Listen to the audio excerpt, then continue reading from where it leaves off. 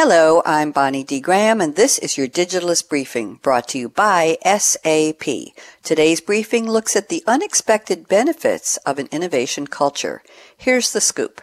As a specialist for propulsion systems and distributed energy systems based on diesel and gas engines, Rolls-Royce Power Systems make sure that whatever has to function does.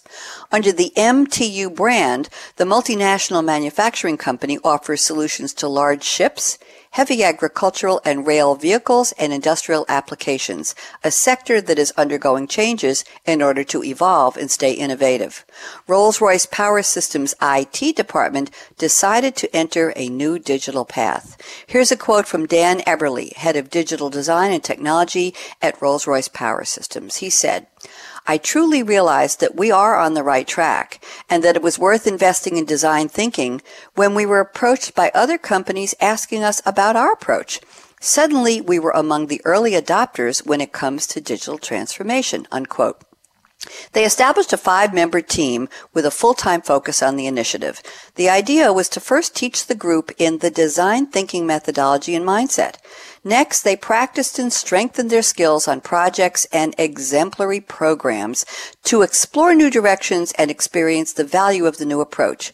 What was the fuel for innovation? Living the design thinking mindset and methods.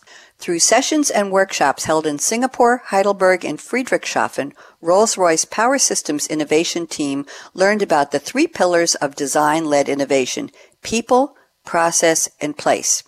In addition to a dedicated team, they found it is important to involve the right people, making use of diverse skills and backgrounds. And the project team members and coaches-to-be were introduced to the design thinking process and agile methodologies, which changed their fundamental work habits. The iterative and validating work style meant that Rolls-Royce Power Systems customers were closely integrated into their lighthouse projects. The team set its first creative space in Singapore.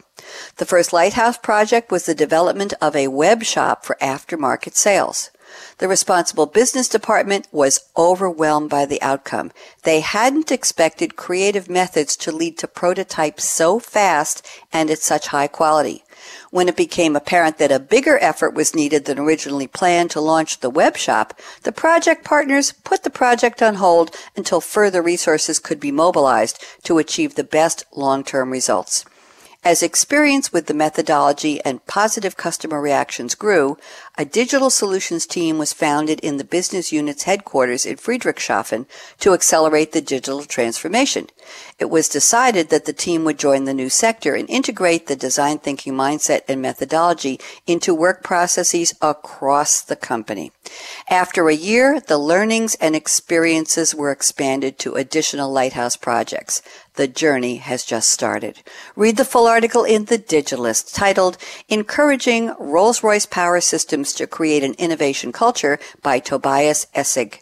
That's today's briefing. For more business insights on the latest technology and trends, visit digitalistmag.com from SAP.